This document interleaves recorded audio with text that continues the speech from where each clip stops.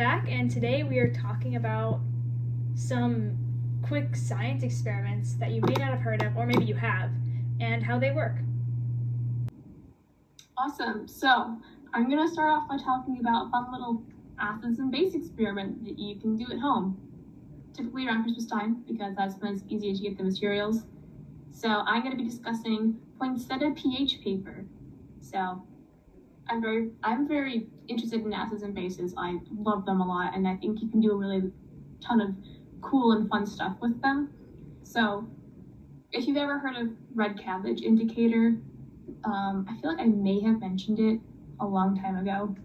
I find it really neat. This works a very similar way. If you know what that is, it's very similar. If you don't, then that's what I'm going to talk about. So what you're going to need for this experiment is a poinsettia flower. And around Christmas time, you can find those in stores very easily. Some cutting material like scissors, a pot. I recommend distilled water because regular water can have ions and minerals in it, which can then affect the pH of it. And since this is an experiment about pH, it's very good to have the right pH. And you can find distilled water at the store. Like a gallon of it is like 50 or 75 cents, so it's very cheap. A bowl and some filter paper, and then various household liquid products to, test your pH of. So to do this experiment, you're going to want to start by cutting up the poinsettia flower and placing those cut pieces into a pot or a pan, and then pouring just enough water on them to cover those pieces. So you're going to want to let that water simmer until the poinsettia flower's petals color has disappeared, and then discard the plant remains. And then you're going to want to pour that water into a bowl or a jar, whatever, doesn't work, just want to store that water. And while you wait for that to cool, take your filter paper, cut it up into strips, and then you want to let those soak in the water. You can leave them in for about a minute, just enough to let the filter paper soak up all the water and become saturated with it. And then you want to leave those out to dry. And once they've dried, then congratulations, you've just made your indicator strips. So really fun. So this is where you can go around your house, grab a bunch of stuff like vinegar, baking soda, soap, hot sauce, hydrogen peroxide, even your own tap water. You can test the acidity or basicity of your own tap water. Any type of cleaning products. Just be careful if you do this to, check the bleach concentration on some of your stuff, because bleach can make chlorine gas, and that dissolves your lungs if you inhale it. So that's my little PSA. Don't mix stuff with bleach. And if you decide to, looks like you can use bleach, but I recommend to avoid it because it scares me. Do it outside if you do. I still say don't do it. But then you can just, test the pH of stuff.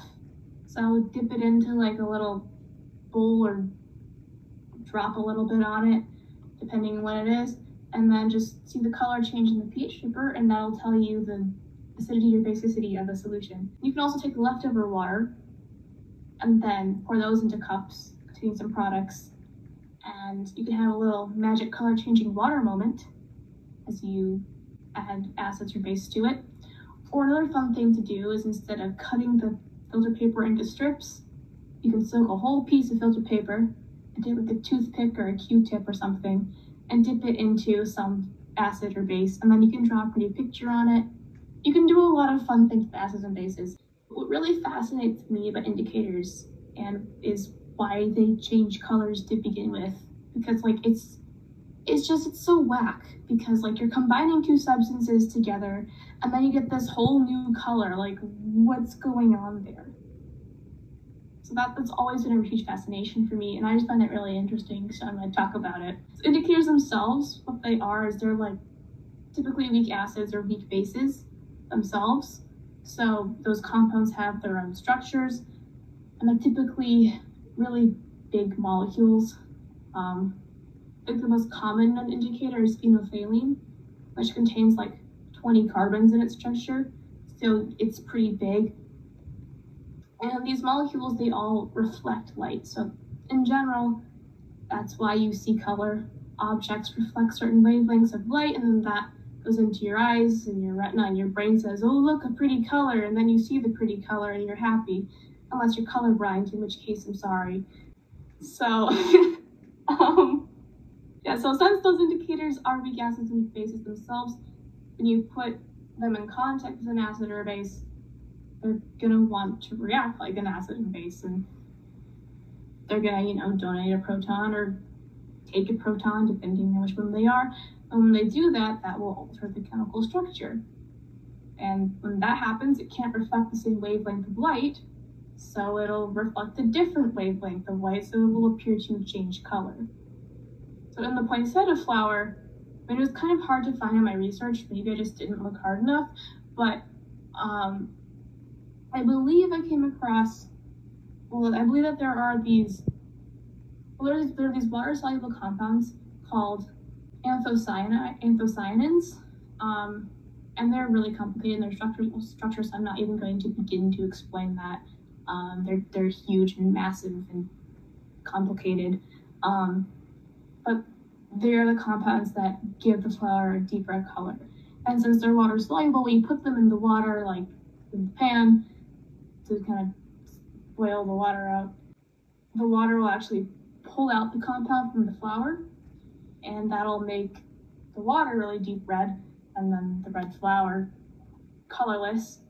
And then I believe that anthocyanin water, I believe that's what reacts in the indicator. It wasn't entirely clear if that was the case in the article that I saw, but that's kind of all I was able to find. So I'm pretty sure, based on what I've read, that that's what happens. It's that anthocyanin compounds that is the weak acid, and then those are changing and changing color.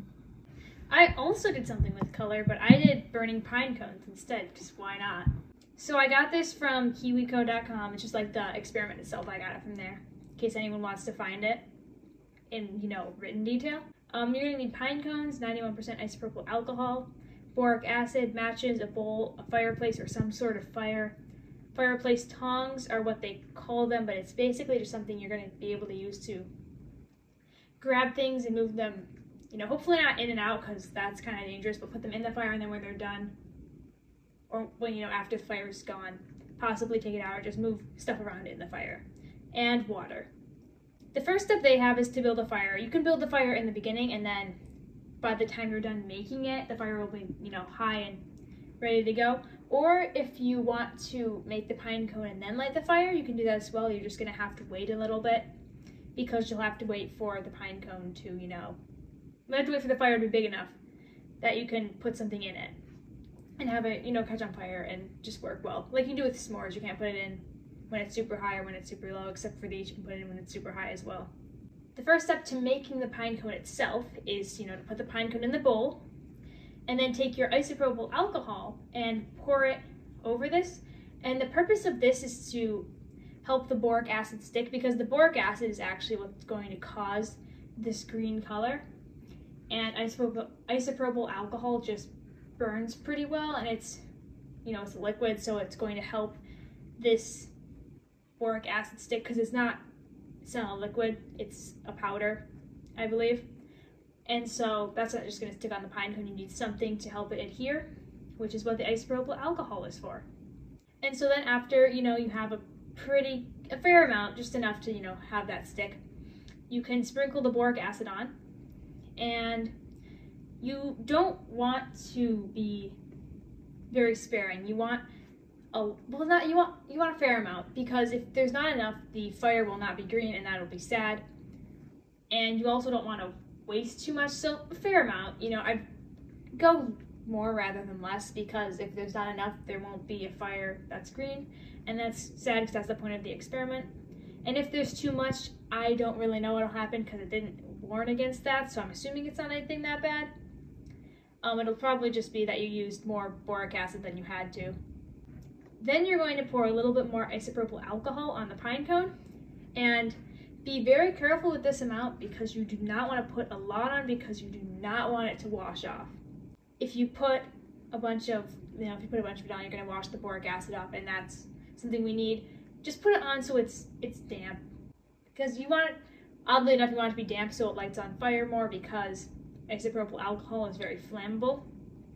And I don't know how flammable boric acid is, but I do know that, pine cones and isopropyl alcohol are very flammable. So even if boric acid is not that flammable, having it around all of this flammable material will definitely help it light on fire and just help you get that effect that you want. And then you will use your fireplace tongs or whatever you have to move things around in the fire.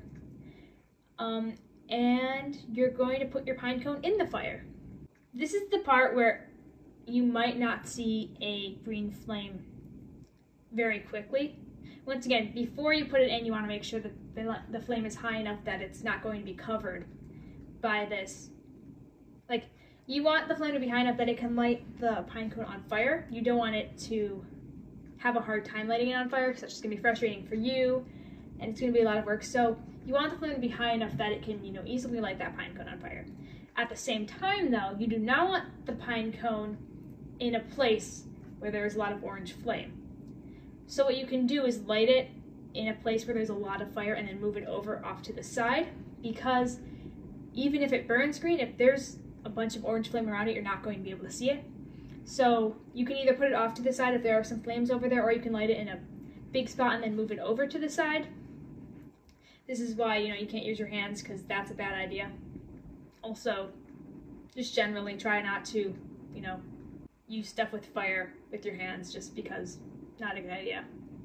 And of course, you will want adult supervision, because it's fire, It's just a good idea to have adult supervision. And the water was to douse the flame when you're done, which, is always a good idea to prevent anything bad from happening after the fire after the fire, goes out, if it doesn't actually go out. It prevents bad things from happening if you pour water on it. But why does this work? Well, boric acid contains boron, which, if you remember from our early episodes, is a noble gas. And noble gases are just cool. Neon makes neon lights. Boron burns green, which is just super cool. And I don't think we've talked about this before, but, light is... No, I think we talked about it with neon signs, actually.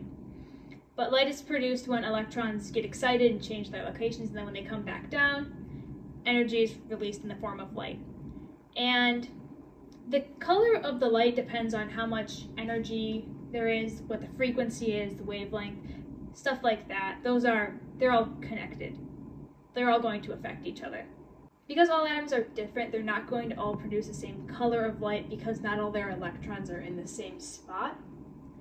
And so when those electrons get excited, they go to different spots, they go different lengths. And for boron, it moves to a place that will. So when they come back, the amount of energy that is given off when that happens is the amount that happens to correlate with green light. So on that note, thank you for listening to our podcast, and we'll see you next week, where we will discuss some more interesting chemistry topics.